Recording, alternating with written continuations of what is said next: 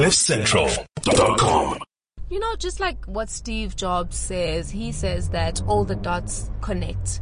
And I honestly don't know of any truer statement. This is the tweet that inspired me to want to have this conversation.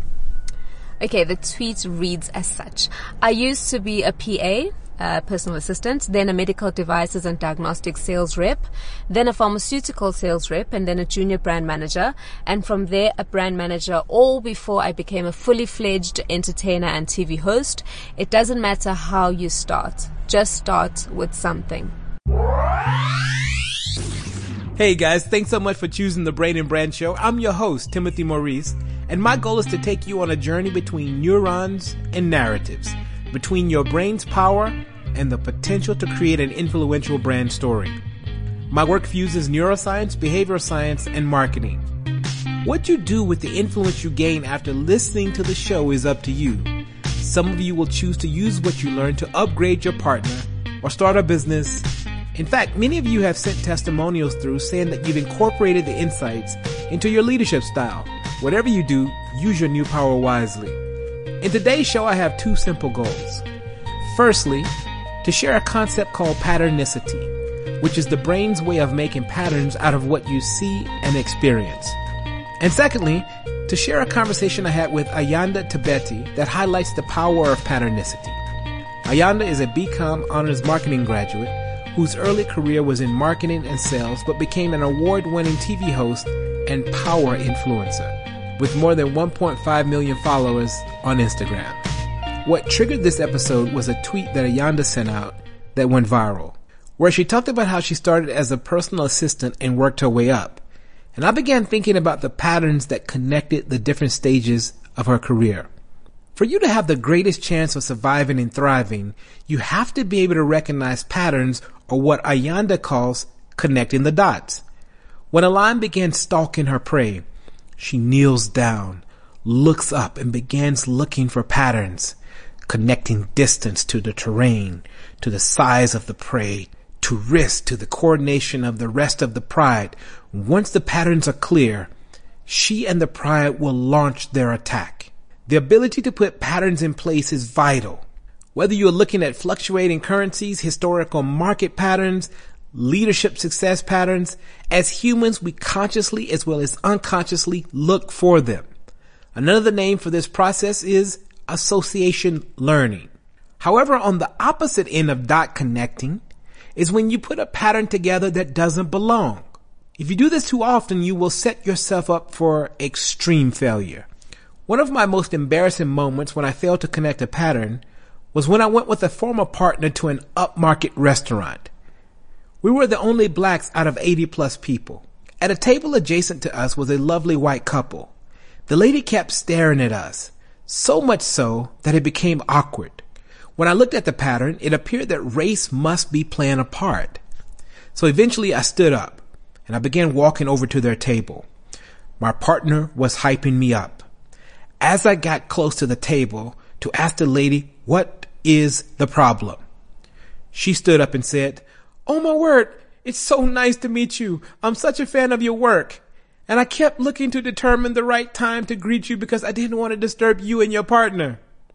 Yeah, I screwed up the pattern. Let me tell you, all of our ability and inability to make correct associations at various stages of our lives will be a major determinant of our success. One of my mantras after my embarrassing incident is to hold certainty lightly. Let me repeat that. Hold certainty lightly. What can appear to be a solid pattern can lead to tragedy if we're not careful. Recently in America, at a motorsport NASCAR racing event, there was a rope shaped like a noose, which is associated with the image of historical racial lynchings, hanging from the garage where the only black driver was stationed. Because of the racial history of the sport, the pattern that was made by the crew and media was that it must have been racially motivated. After an investigation, almost all of America had egg on their face. The rope had been there for almost a year with no association to the driver whatsoever, merely to pull down a door in the garage. In a moment, you'll hear Ayanda share how she connected dots and learn from each stage of her career. And my hope is that you will become more intentional after this episode of seeking patterns, but also holding certainty a little more lightly while challenging your faulty potential in our pattern making system. We are wired to jump to what I call pattern conclusions in an effort to anchor ourselves and to give ourselves the best chances of survival. Before you jump to a conclusion about Ayanda, enjoy the chat. Ayanda Tabeti, welcome to the Brain and Brand Show. Brain and Brand, love it. Thank you so much for having me. So, tell us where you come from. I am a small town girl. I come from KwaZulu-Natal, Durban, where everyone knew everyone, and I was raised in different townships within that small town. One of the things that's fascinating about Durban has a signature. Some of the most successful people literally from this continent, not just country, come from Durban. What do you think it is? I think it's that a small town thing where we learn that, you know what, in order to make it in a bigger world, you have to really fight so hard. And also because you're coming from that space, you know that, you know that there's a bigger world out there, and you just have to you have to work 10 times harder to even see yourself in the level of other people that come from spaces like Johannesburg, spaces like New York, spaces that are big and where there's a hustle and bustle, because we're not used to it. So you literally have to shape up so fast. And also I think that we as people who come from Durban are instilled with such good values and principles. We are literally raised by the village. And because of all of those, I think that it grounds you a lot and it allows you to focus on your purpose. But why does everybody seem so attractive? Like, if you look at Pearl Tusi, Namzamo, you, what do you think it is? There's definitely a thing. I think even Ludacris had a whole video about the most beautiful girls in the world. He shot that in Durban in the KZN. Why do you think, what's going on? It's the water. I don't know. I just think, I don't know. It's just a combination of genes. It's a combination of the warm weather. Even in winter, it's warm and beautiful. I don't know. And just the souls are so pure in Durban. Besides, I know the external obvious beauty, but I think that, in Durban, it's all about just like Ubuntu. The real spirit of humanity lives there. I think I first came in contact with you. I've seen your work and so forth all over the place, from Top Billing to wherever. But I came across you for the first time personally in an interview with MTV, MTV Base. And Yes. You came across very kind of calculating and very straightforward. Yeah, you were like no nonsense, very calculating. Is that a big part of who you are? Look, I'm very bad at small talk. I've always been bad at it, and I think it's the one thing that has made me really bad at networking. I'm not a good networker. I'm somebody who, if I want to get a point across, I want you to know exactly what I mean. I think one of our very first sit-downs together, Tim and I think you weren't prepared for how straightforward and direct I am. And that's just my personality. It's just to get straight to the point and talk about what I mean, so that we don't have the fluff in between. You know? So did it show on my face that I was kind of shocked?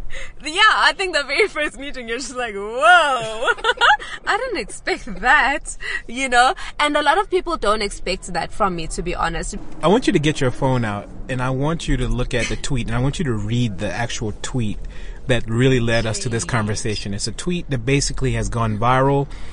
I tweet a lot, so let me go to it. Okay, there we are. Okay, here we go. So this is the tweet. This is the tweet that inspired me to want to have this conversation. Okay, the tweet reads as such. I used to be a PA, personal assistant, then a medical devices and diagnostic sales rep, then a pharmaceutical sales rep, and then a junior brand manager, and from there a brand manager, all before I became a fully fledged entertainer and TV host. It doesn't matter how you start, just start with something. So you started with something. What comes through very clear to me is that at each one of those stages you were probably thoughtful, yes, disciplined, thinking. Tell us about the process that you went through mentally in each one of those phases to get you where you are. I was very intentional. I've always been intentional. So when I passed my varsity and I had my degree, I thought, do I go back to Durban and do I stay there while trying to look for a job in Johannesburg?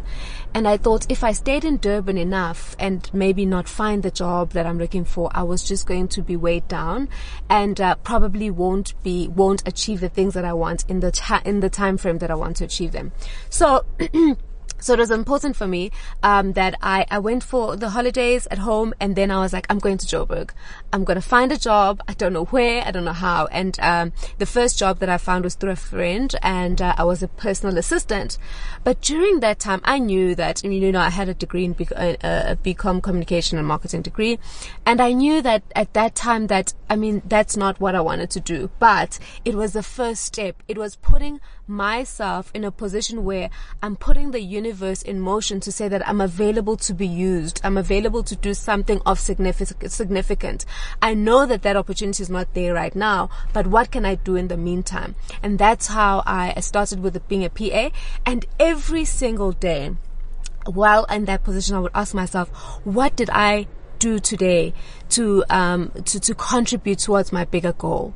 And if I'd sent a CV out, if I'd called somebody and told them that I'm looking for a job, if I had looked at different things that other people were doing, and those are the type of things that I was doing every single day, and I was conscious about it. And sure enough, after 3 months, I got another job at another company. And when I got the job at Johnson & Johnson, I was a medical sales and medical devices and diagnostics sales representative.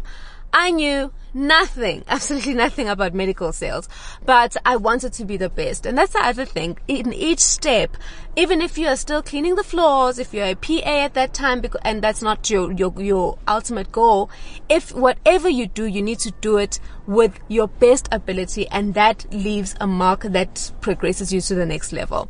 And so when I was at Johnson & Johnson, that was my thing. I was like, this is an opportunity that has been given to me. I can do sales. My ultimate goal was to do marketing because that was my passion, but a sales job was available at that point in time. So that's what I did, and I was good at it, and I did my best at it. But after a certain time, I was like, okay, cool. I need to get to a point where I am doing marketing. But now I'm a senior in sales and I'm a junior in marketing because I haven't really practiced it. So I went to another company, sold pharmaceuticals, just getting closer to be able to sell fast-moving consumer goods. And because that was my ultimate goal, I wanted to be a brand manager at the age of 28. So when I was 26, I got a job at L'Oreal and I was a junior brand manager. I had to take a salary cut. I had to wind back because I was then a junior brand manager in marketing, although I was a senior somewhere else. And that's another thing. Your goals and your dreams and the journey there does not look the same as another person. I had to take a step back in order to move forward. So I was in that position. I worked so hard that when my boss said to me, why do you think we should promote you after only a year of being a junior brand manager to a brand manager position? And I said to him, what does a brand manager currently do that I as a junior brand manager doesn't do? And he didn't have an answer for that. And the reason was because there wasn't. I had worked myself in that year to be at the exact same position as somebody who was doing something that was bigger than me. So, and that's how I got the role. And a year later, I was 28 and I was a brand manager in a fast-moving consumer company. What are some of the things that you were not so good at that you became good at because you worked at it? I was very good at sales. I'm naturally somebody who is very convincing, can talk my way out of anything, literally. But one thing I wasn't good at the things that are back end that come with the sales, the financial discipline of you have to go to at least how many stores in a day. You have to look at this whole thing as a business. You have to sell a certain amount of units in order to achieve the bigger goal every month, and you have to be very disciplined. Those are all the back end things that also created the bigger picture, because a lot of people look at sales people or marketing people and they're like, oh my gosh, this is amazing. But what really makes a good sales salesperson is how good you are at the back end stuff, the things that people do not see. So your projections, your finance, your budget management, all of those things I wasn't really good at because I've never been the most detailed person. I'm more of a big picture thinker, but I realized soon enough that I really had to be good at the details in order to make the bigger picture look good. And have you applied that to your life now, like in your home, in terms of how you think about financing, getting the back end right, and in your career? I'm imagining that learning has now applied to so many areas of your life. You know, just like what Steve Jobs says, he says that all the dots connect.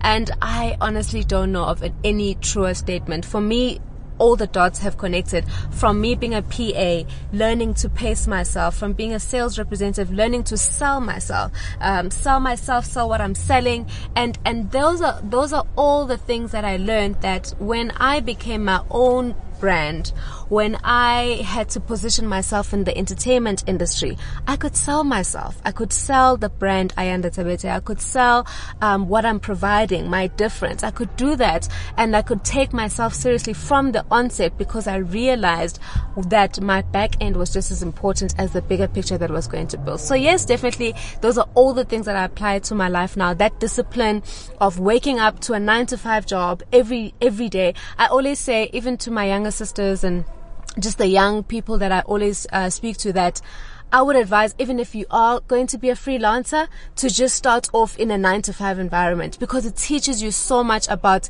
getting up every day, working towards a particular goal, being accountable to somebody else, managing your time. All of those things really helped me in being the most effective freelancer, because as a freelancer, you are managing yourself. If you don't wake up, you're not going to make money. No one is going to knock on your door and say, hey, listen, so are you coming to work today or not?